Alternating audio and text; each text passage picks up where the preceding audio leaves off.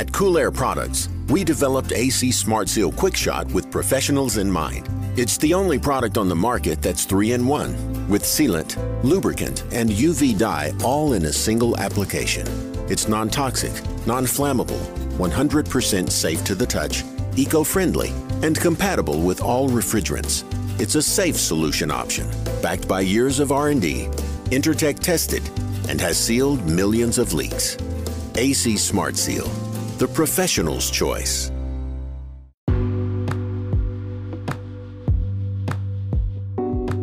All right, guys, so ultrasonic leak detection, welcome back, by the way, is something that's new to me, new to a lot of people. Some people have used it, and have used it for a while, actually, with success. And it uses a microphone. It picks up the sound of the leak rather than using a sensor to actually pick up the presence of refrigerant. So from Inficon here, we got Nick Stojkovski, and he's going to give us the rundown on basically what an ultrasonic leak detector is, things we can use it for when we're searching for refrigerant leaks, but other things we can use it for that doesn't even involve refrigerant. Pretty cool. And then we go on to talk about a little bit of cloud hunting and pinpointing with the D-Tech Stratus later on in the podcast as well. So all in all, educational stuff about leak checking refrigerant. This is the HVAC Know It All podcast. I'm your host, Gary McCready. This podcast is sponsored by Master. They got their York, Coleman, Move Air. Move Air is their own specific heat pump. It's their own brand, their own centralized heat pump and mini split ductless brand. So if you're looking to move into becoming a York, Coleman, or Move Air dealer, check out master.ca. And the other thing to throw in there, and I've mentioned this before, is Move Air comes with a 10-year labor warranty as well as a parts warranty.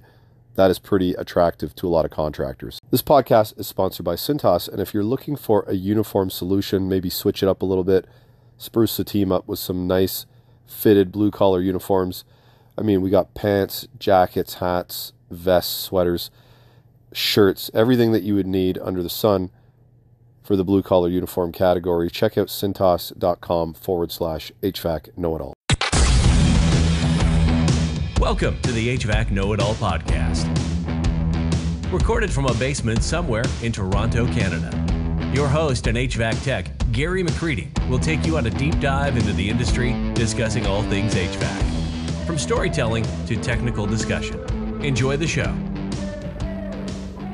All right, Nick. So ultrasonic technology for leak checking is something that's new to me. I met you approximately a year ago, you and one of your colleagues at the CMPX show, and you guys were, luckily, it was almost like it was like meant to be, because I had some obligations over at the rapid locking system booth and hanging out with those guys, and you guys were right beside them.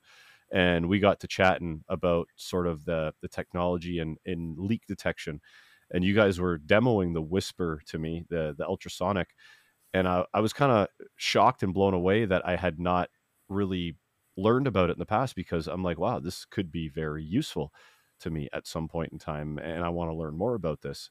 So now you're on the podcast. So I think that we should start and talk about ultrasonic leak technology and the capabilities of the Whisper, not just for leak checking, but other things as well, because it can do other things besides leak checking. So I'm going to give you the floor. Tell us about ultrasonic first. What is it?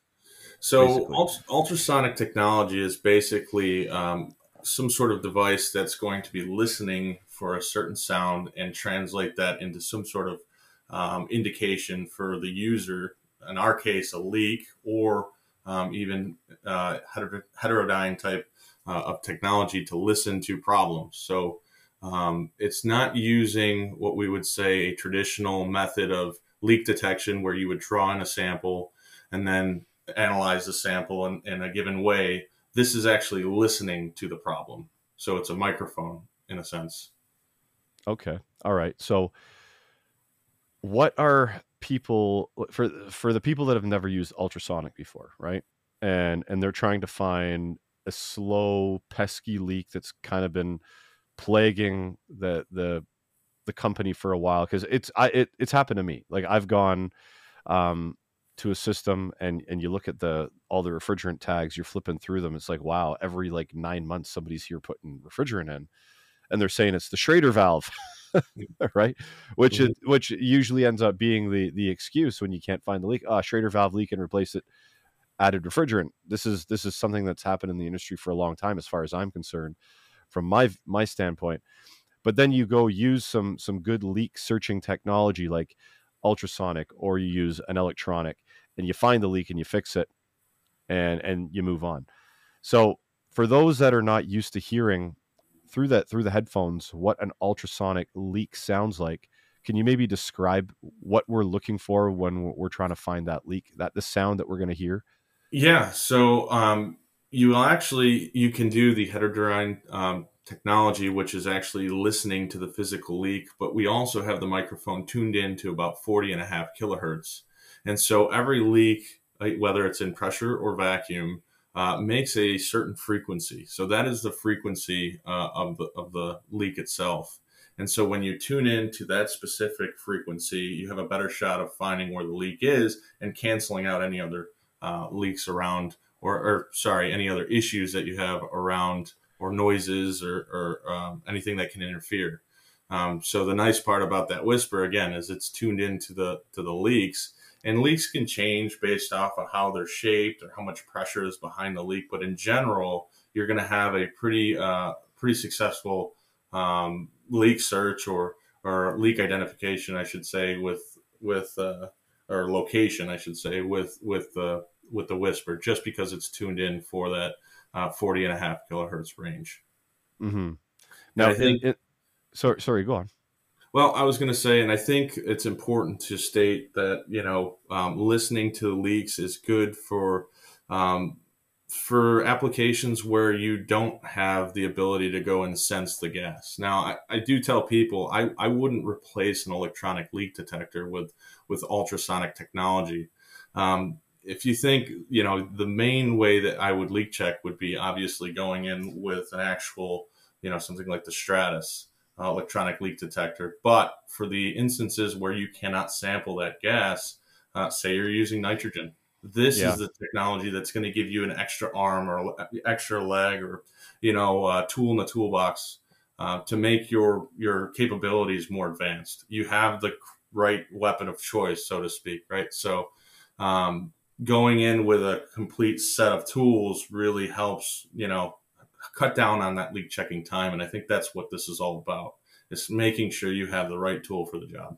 Mm-hmm. Well, I was going to say, my preference to leak check a system when it already has refrigerant in it is to pull out the electronic, find where the electronic says there's a leak, and then grab my soap and then soap over that specific section just to show some bubbles.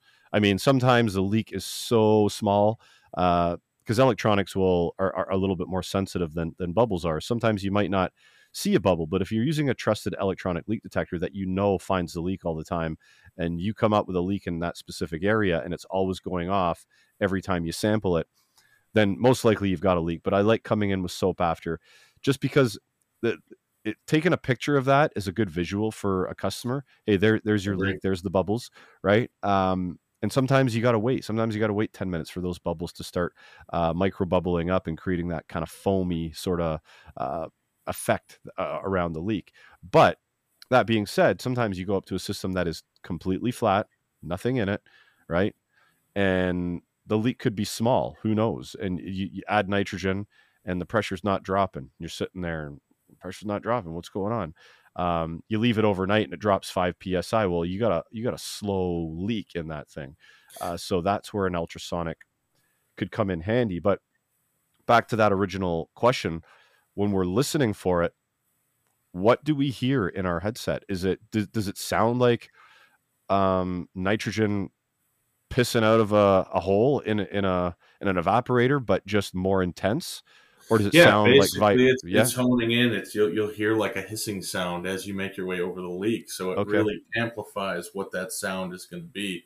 And if you put some, like you said, some water over the hole or something like that, it actually can amplify some of the hissing sounds that you hear.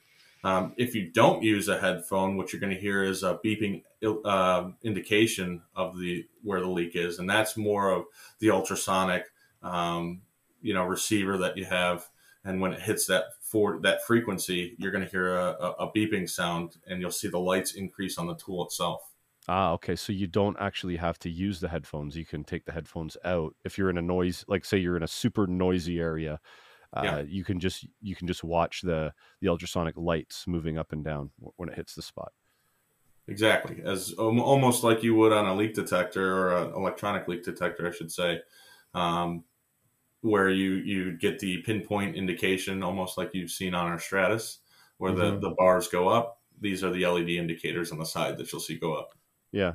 And I guess the other thing too, and many people within the industry will agree that your vacuum is one of the best leak detection methods there is. You could send 500 psi into a system, and it could take a while before you start to notice anything. But if you pull something down to 150 microns and you release it and you start rising, and you determine it's not because of moisture but because it's a leak, how do you leak check something like that? You can't do it with an electronic, and that's another way that you Well, can do it I with would a. say even on the pressure side of it, and this is a conversation we've had going around InfoCon and with our customers, the challenges of doing pressure decay, right? If you see the pressure decrease, yeah, you know you have the problem, but you can't pinpoint exactly where the problem is. Now, some Mhm. people will say, yeah, well, I have some 22 in the system.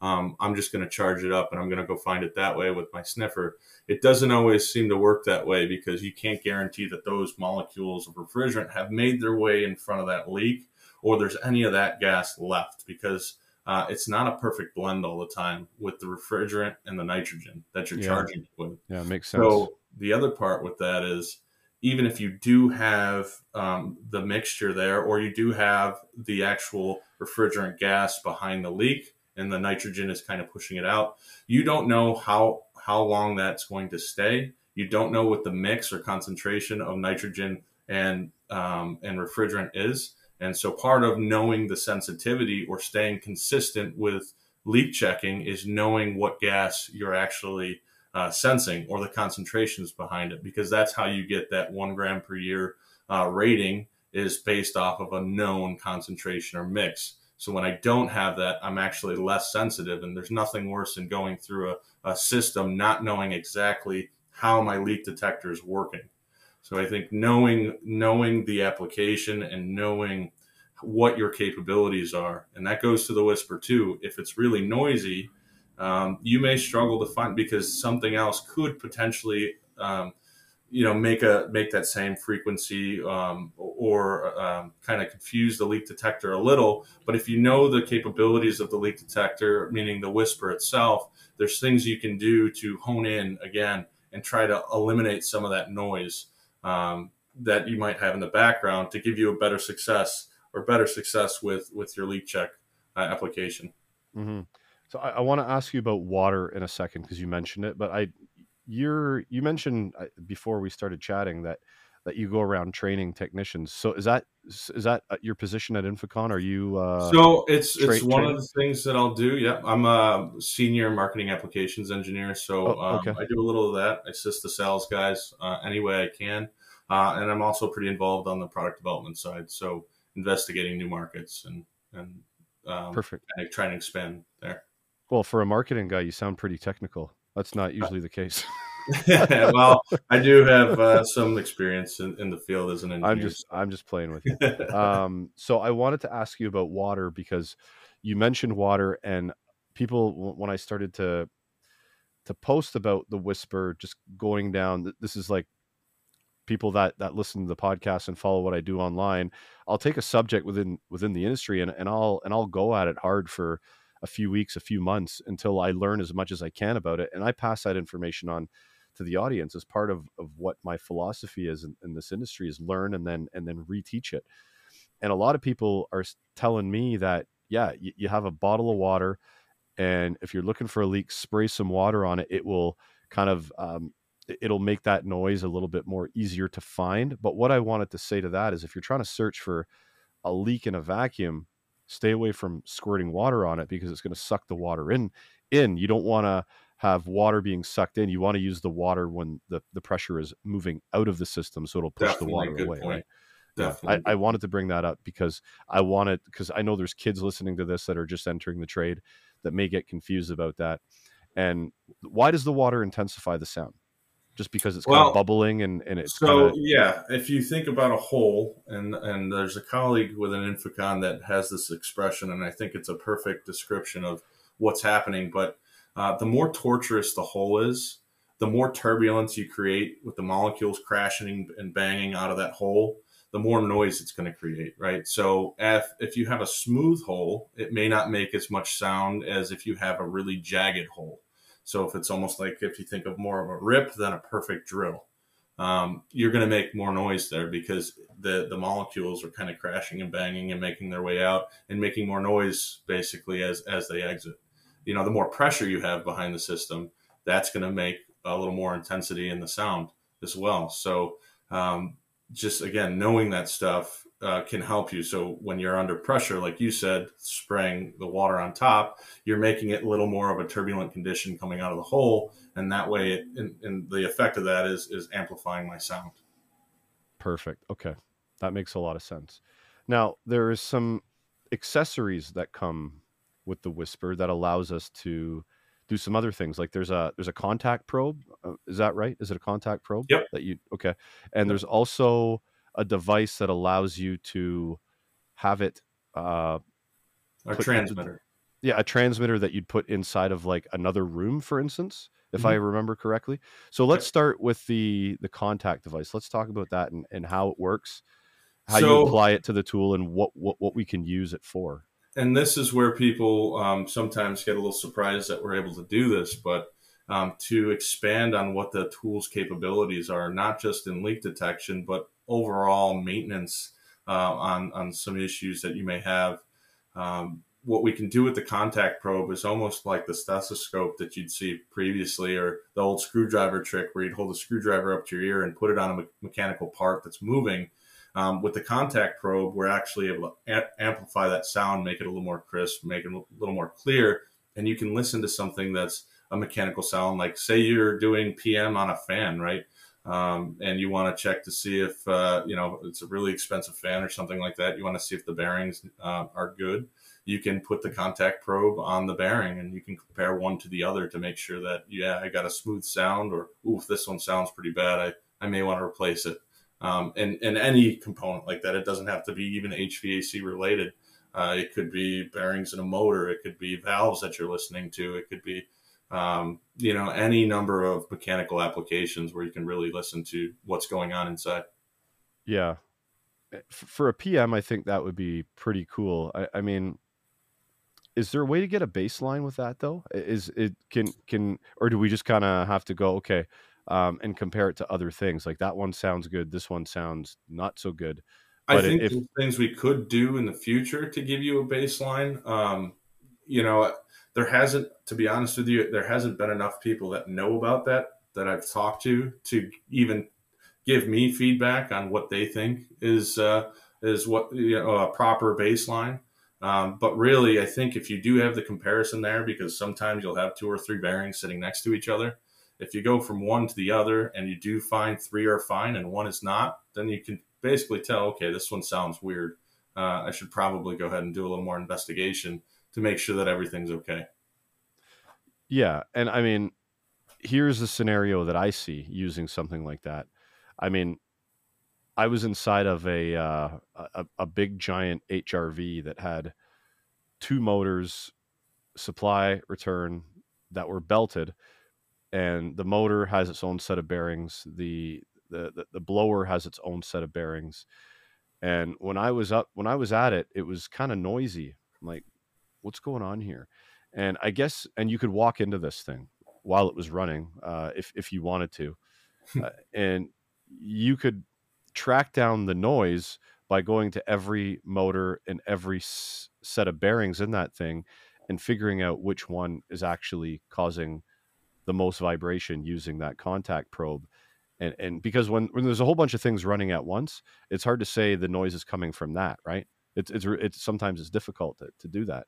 So if you have two bearings per blower and two motors, you've got six pieces of equipment that could be making that noise. you got to verify, you got to pinpoint what it is. You can't just say, okay, we're going to change all the bearings on this because I don't know which one it is that's making a noise. Go to each one, pinpoint which one it is, and rectify that particular situation, right? Right. Or if now, I mean, more than ever now with the fan walls that you have, I mean, that's just more components. So it could make it easier to go through and kind of compare and analyze each one of the fans. Mm-hmm. Yeah, cool. Okay, so then the device that is, what did you call it? Sorry, the The transmitter. transmitter. Okay, Yeah, let's the talk about transmitter. that. Let's talk about that for a minute. Sorry, Okay. So I'm not feeling well today, man. I got a bit of a cold. My memory's terrible in most cases, but today it's just it's out to lunch. no, So no worries. You are able to remember a much larger scope. I just need to focus on a few things. So yeah, a the little easier for me. transmitter I thought was kind of cool because I remember you guys showing me, and it was Mark that was with you at CMPX, right? Mark. Yes, Mark. Okay, Mark so Hucko, yeah. that's right. So the transmitter, I remember you guys talking about it. I'm like, that's kind of cool. Do you want to explain how that device works? So yeah, that transmitter is emitting the perfect frequency, so to speak, for our microphone, Okay. and the microphone being our ultrasonic leak detector, Whisper. And so if I want to check a seal or something like that, where I don't have any pressure or vacuum, obviously in those applications like a reach in or something like that where I've got a gasket, I can leave this transmitter inside, close the door, and then scan the outside of the gasket. And if there is a leak or a hole of some sort, the frequency will actually pass through, and then I can use that as my leak detector. So again, making the perfect frequency. I can check, on a car, you could almost check door seals. So it's just making it the tool useful in any application that doesn't have pressure or vacuum. So I've got another Sensi thermostat to look at, and that's the Sensi Lite. And I'll be taking a deeper dive into that in the month of, what month are we in now? We're in the month of May, I guess we are. Spring. Wow, good times. So I'll be looking into the Sensi Lite coming up in the month of May.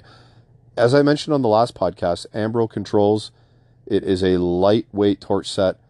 I mean, it came out of Australia, basically is where the kind of the trend started with this technology, using MAP gas, using a smaller oxygen cylinder that is disposable, and just lightening the weight for the contractor for light commercial or residential applications. So look for more demo stuff coming online on social media on the Ambro Controls stuff.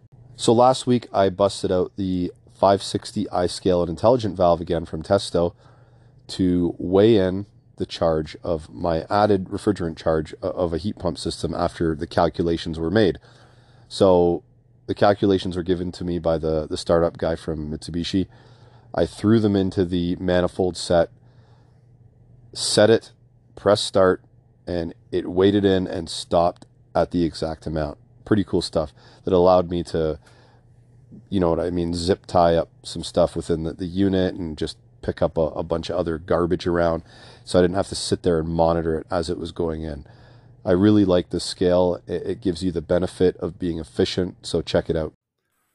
Okay, so I'm just thinking here where this application could work inside of like a freezer, like a walk-in box, because a lot of freezers are plagued with ice buildup. Moisture gets in, ice builds up on the ceiling, ice builds up in different places. I've used door curtains and stuff to help with this when the door opens to allow less moisture to move in. But if you've got any sort of infiltration within that box, you could maybe put the device inside and go around with the Whisper on the outside and try to find out where that infiltration is, because you could have a big gap, a big opening where a seal is kind of, it's been compromised and you don't really know, and you're letting in moisture in all kinds of places. And you could use that to find out exactly where the box may have been compromised on a seal and go around and fix all these things. Is that maybe a good example of? Yeah, Okay. absolutely. That's exactly one of the applications I would use. Awesome. All right. I mean, so the Whisper ultrasonic leak detection, it sounds like that we could use it in the place of nitrogen leak checking, Yes. evacuation leak checking, which is not something that most people wrap their head around. How do I find a leak when it's in a vacuum? Well, we can find it with ultrasonic. Uh, Yep. Pinpoint issues with bearings or motors, and pinpoint infiltration in envelopes.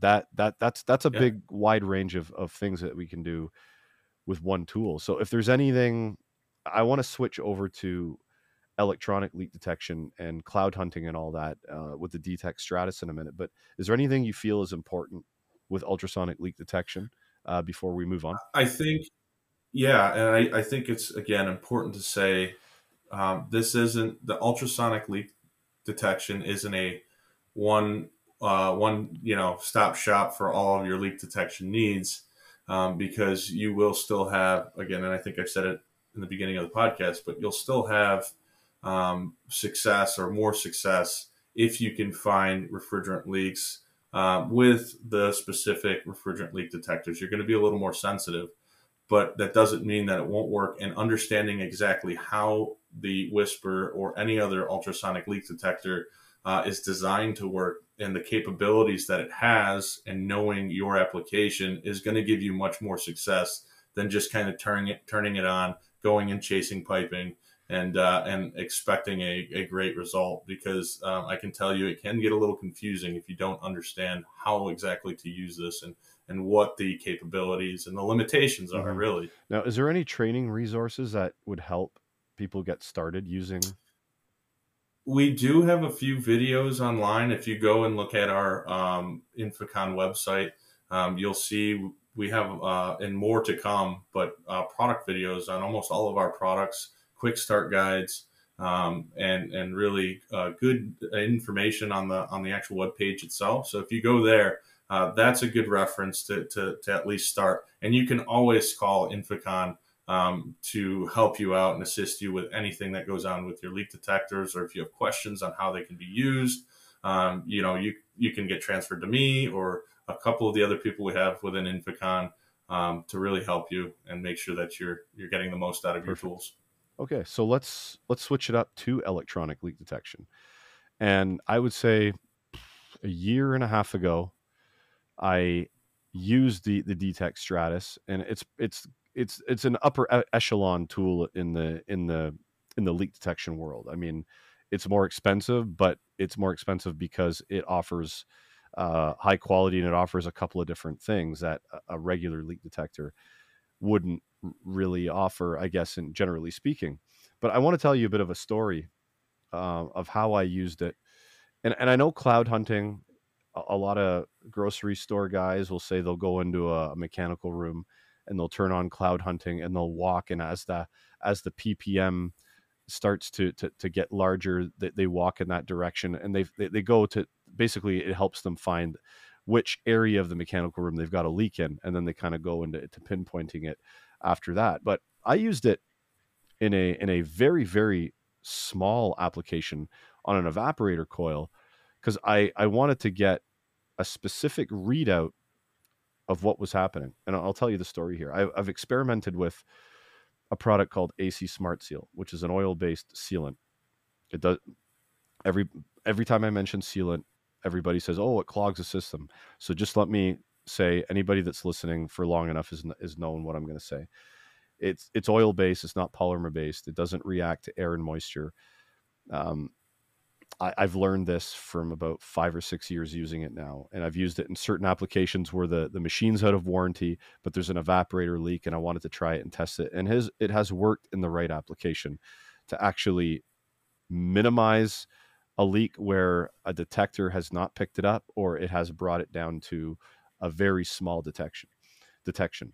So we had this system that was losing gas maybe once a year. The sight glass would flash, and it doesn't necessarily mean a flashing sight glass means low charge, but in this case it did. So every year you'd start to see bubbles in the sight glass. So I went and used an electronic, found that the evaporator had a leak, right? And this was the time TruTech Tools, shortly after TruTech Tools had sent me the loaner DTEC Stratus to try out. So I took it in, and I was getting around, I think, 30 parts per million in this specific area where I picked up a leak before with another electronic. 30 parts per million, somewhere in that range. So I put the AC Smart Seal in, and it was about a week later. I can't recall. This is going back like 3 years now, probably. I put it in, and I went back a few days later and put it on the cloud hunting. Cloud hunting is when it shows the parts per million, right? Just to make sure that I'm saying this right. Okay. Yeah. So I put it on cloud hunting again, and I went back in that same area, and it went from like 25 or 30 or in that range parts per million down to 1 or 2 parts per million in that same area. So it told me it was sealing the leak. If I went back in another week, who knows, it could have been 0, but I didn't follow up again on that because I had to send the tool back to TrueTech because my loaner time was up with it. But it showed me that specific product was actually beginning to work. But the cool part is it wasn't just a light or a beeping sound. It was an actual readout of parts per million. And that's what told me, hey, this is actually working. And it was cool to see that. So, I mean, if you have any thoughts about how I used the cloud hunting in that situation, please throw in your 2 cents and then talk about how it's regularly used if I'm not using it in the traditional I sense. think that's good. I think that anytime you're using ppm, that's the whole concept behind it. Whether you're going from 4 feet away or you're going from 20 feet away, it's the increase in the background concentration that's generally going to mean that you're closer to the leak source. Now, the only thing is when people say, I'm going to quantify a leak with ppm, in our world, it is, people are successful with doing that. In the production side, I'll say, of Infocon, where we make the benchtop leak detectors, that's not necessarily how we would ever want to quantify a leak. And the reason why is because what a concentration is the leak rate over time. So if and not only that, but also if I've got, outside factors, if I've got wind coming in, that could wash away my background or my concentration, and it can make it look like a smaller leak or a smaller problem, when in reality, I just don't have the concentration buildup. So just knowing that, again, it's the more you know about your tools, the better you're going to be at understanding what's going on and how to increase, or I should say decrease, the time it takes for you to get to the leak. And I think that's the whole point, again, behind Stratus. So using the ppm in most of our applications is going to generally get you closer to the leak. And that's really what it's made to do. Yeah. Okay. So in your experience, how are techs normally using it? Is it the way I described it in the mechanical room of a rack system in supermarket refrigeration, starting from the door and kind of moving towards the largest ppm reading? Yeah, I would say that is the number one way I'll see it used, especially before, because, you'd walk in and you wouldn't see anything on a traditional leak detector, maybe a little blip. That didn't give you insight to what's going on or where things are coming from. So that's exactly where this Stratus has helped people. And it's funny to see their faces when they walk into a mechanical room that does have a pretty large concentration of refrigerant built up. And all of a sudden you start to see numbers grow, and then you say, okay, keep going. And as I start to walk forwards, I start to see that number increase. You can see people's faces. They have that aha moment. This is really going to help me. Yeah. Okay. So what other features in that D-Tech Stratus are we looking at using besides the cloud hunting? So it's important to remember you do have the pinpoint mode with auto zero, and then you have pinpoint mode, and we call it manual zero mode. And the two are a little different. The auto zero is really to zero the background out to make sure that you're only going to indicate a higher concentration or that you're closer to the leak, being that you're sniffing out a higher concentration. So sometimes people will go over a leak and they say, well, this thing it goes off, but then it goes away, and I got to pull it away and bring it back. And it's really, well, if you're understanding what that tool is doing in auto zero mode, it's made to do that in that mode. It's made to come back down, because what we just did is set the background. So really, I'm not going to alert you anywhere else other than when you get closer to that leak. And so you can verify it again by repeating the same process once you get yourself closer to the leak. And this could be, I'm talking close where you're going over a joint, right? But you're getting close in that general vicinity within, let's say, 12 inches away or so. And I start going off. I really want to hone in on what connection that is. And having the auto zero just makes it so people don't have to worry about that background concentration. And so with manual zero, I can manually control that 0 point. So as I get closer to the leak, or let's say as that concentration or background grows, the indication or that light or the indication that you get on the screen starts to increase with the concentration. So it's pretty responsive too. If I pull myself away from that leak, you'll see that indication drop pretty immediate. And so if I get all the way up to the maximum indication on that concentration, it's not going to do me any good because I can't see anywhere else if I've got a higher leak. What I can do is set that 0 point and start over. And now I basically just changed my scale.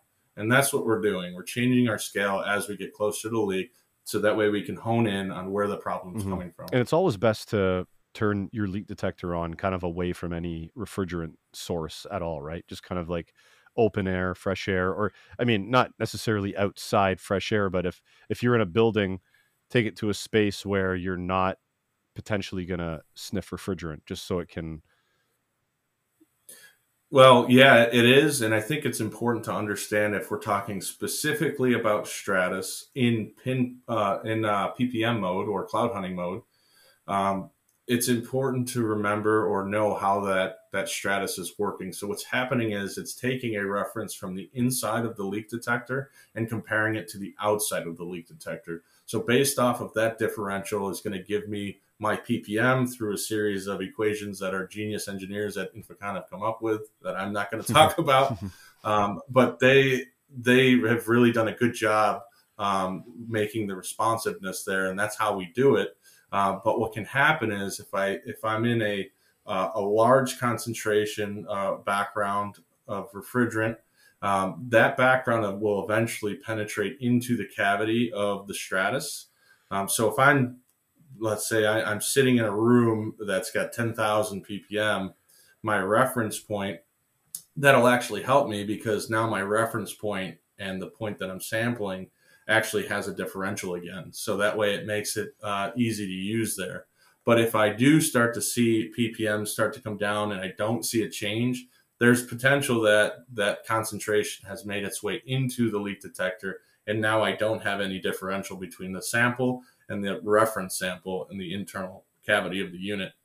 And that's the only thing you have to do to fix that is open it up, go to clean air, and then you can kind of air it out, make sure that there's clean air back in there, close the battery door and walk back in. I do see a lot of guys run around without the battery door on. It's just, and some of that is because they need to replace the battery door. But, just make sure you have that battery door on to get the most efficiency or make sure that you're using the Stratus in the most effective way. Mm-hmm. Now, is the Stratus a tool where you can replace the sensors in the field? Yeah, absolutely. Not only replace them, but you can change the sensors to specific gases. So we can do hydrocarbon small charge stuff. And we also have a CO2 sensor. And what you do is you basically just pull on the tab on the sensor, pull it out of the unit, and you can replace it pretty easily.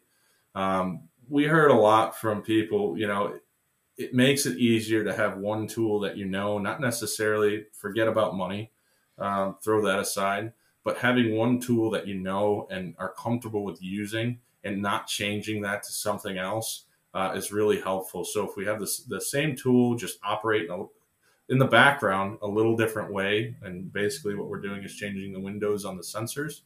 But when you change those sensors, you still get to use the Stratus the way that you typically use it for refrigerant. Okay, cool. So, I mean, and the thing, and we just got to pre-charge that. We can't replace the batteries on it. It's a rechargeable battery inside of it. It's replaceable as well. So okay. We do. Yeah. So we have a charging cradle. So almost like your any sort of power tool you have, you can swap out the battery if you want, or you can use the, say you're in a pickle, you can plug it in and use that Stratus at the same time if you had an extension cord. So you can charge it with the battery in there. You can use it while the battery's dead, and you need to charge it or use it while you have it plugged in, or you can externally charge it via the charging cradle. Cool. So, I mean, I remember back in the day, everybody would always the leak detection conversation would come up, and people would get on these groups and go, "Hey, best leak detector, go!" Right? And it was always the H10 back in the day. But I'm going to say, honestly, I've used a few different leak detectors, and as I said earlier, a few minutes ago, the Detect Stratus is expensive because it's in a class of its own, I believe, and I think right now it's probably the best leak detector on the market. I mean, there's other classes of leak detectors that are still good. I mean, I've used the Testo one for years, and I think it's amazing. But I'm talking in a class of its own. I think the Detect Stratus is kind of at that top class, and it's just a fabulous tool if you're going to find a leak for refrigerant, especially if you're going to be finding a leak in mechanical rooms, or if you're talking VRF or something like that. You're in a room with a bunch of heads, right? And you want to find out which one is leaking. I mean, the PPM cloud hunting mode is gonna kind of take you to the general area where you can go to pinpointing mode afterwards. And I think that's the benefit of the Detect Stratus. Well, and the other part too, I would say, even for applications like VRF, not only do you have concentrations built up, whether it's T-bar land sealing or something like that, where the refrigerant piping is running behind there, so you really don't have any of these outside conditions that might affect you, let's say in a mechanical room where dampers and fans open up to cool the area in a sense, but you're able to bag that leak, we call it. So that's one way. But the other part with a lot of the piping is you have, insulation. So we have accessories to help with that. We have a needle probe, we call it, which screws onto the end of the Stratus probe in replace of just the probe cap that's there. It looks like that with just a little metal piece coming out of it. And you can poke through insulation and see what's behind the insulation. Cool. So if you don't want to cut it open and pull it out and leak check the actual the joint, without creating all that extra chaos for no reason, and it may not even being there, you can just poke through with the needle probe and actually just, again, what it's doing, probing for any sort of concentration. That is a really forward-thinking idea, because in most cases, if you think there's fittings behind the insulation, you're cutting it all off, right? And probing at different points is a way better method. It's just it's finding easier, more efficient methods that I'm all about. Like there's people out there that will go and take a whole bottle of soap and soap the entire unit. I mean, yeah, you might find it if the leak is big enough for soap. But at the same time, using all of that soap, creating a mess everywhere when you could use a leak detector, pinpoint and soap one general area, to me just makes more sense. It's more efficient. So poking through insulation instead of ripping it all off, that's another efficient way to go about leak searching. So I'm glad you brought that up, because I had no idea that existed. Yeah, and I think, you brought up like the H10, and I'm not going to knock the H10 at all. People came up and said the H10 is good. It's just what our newer tools are doing is really modernizing the way, that we leak check in terms of new technology, meaning new sensors.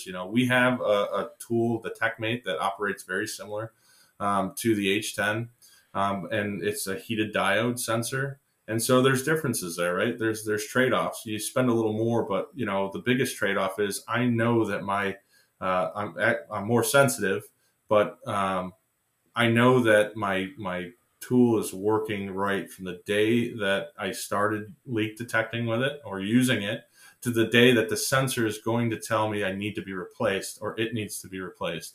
And that's one of the biggest things I can't say enough is when somebody goes through with an entry-level tool, they get done with their leak search and they say, well, I didn't find anything.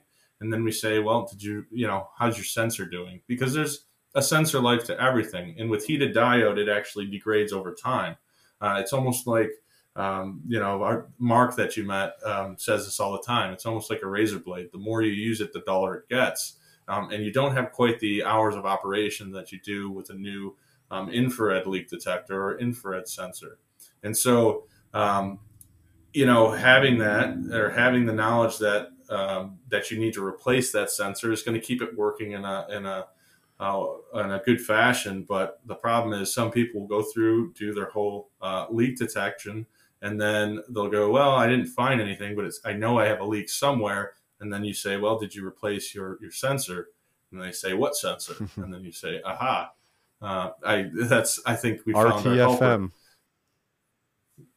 Yeah. So again, it all comes down to really, the maintenance of some of these things and understanding how they operate, where the modern way is with the infrared. And what that's doing is really just shining a light bulb through the emitter. And then you've got the detector on the other side.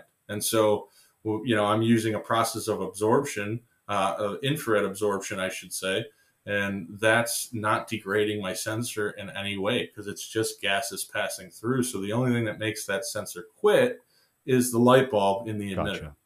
And so when having the tool actually tell you it needs to be replaced is the second biggest thing that helps our end users understand, hey, look, tool's not working properly. I need to do something before I go in and start my process. For sure. And it's always good to have for all the digital tools I carry, the biggest, one of the biggest things or the biggest, I guess, lashback was like, oh yeah, my analogs don't need batteries. When your batteries are dead, I'll be on to my next job. I'm like, come on, really? That's your argument? So I keep a pack of AA's, AAA's. I keep 9 volts. Like every once in a while, I'll go to the store and keep a whole bunch of batteries in like a pouch in my truck, because I know I'm going to need them. So it's the same thing with sensors and stuff. Like if you can field replace sensors and that sensor's field replaceable, take out the manual of the tool that you buy, the detector, whatever it is, and see if it needs a sensor. How long does the sensor last? Is it field replaceable? If it is, make sure that you have these things on order or spares or backups, right, with you. Yep. So it's like you wouldn't go on a construction job with one impact drill battery.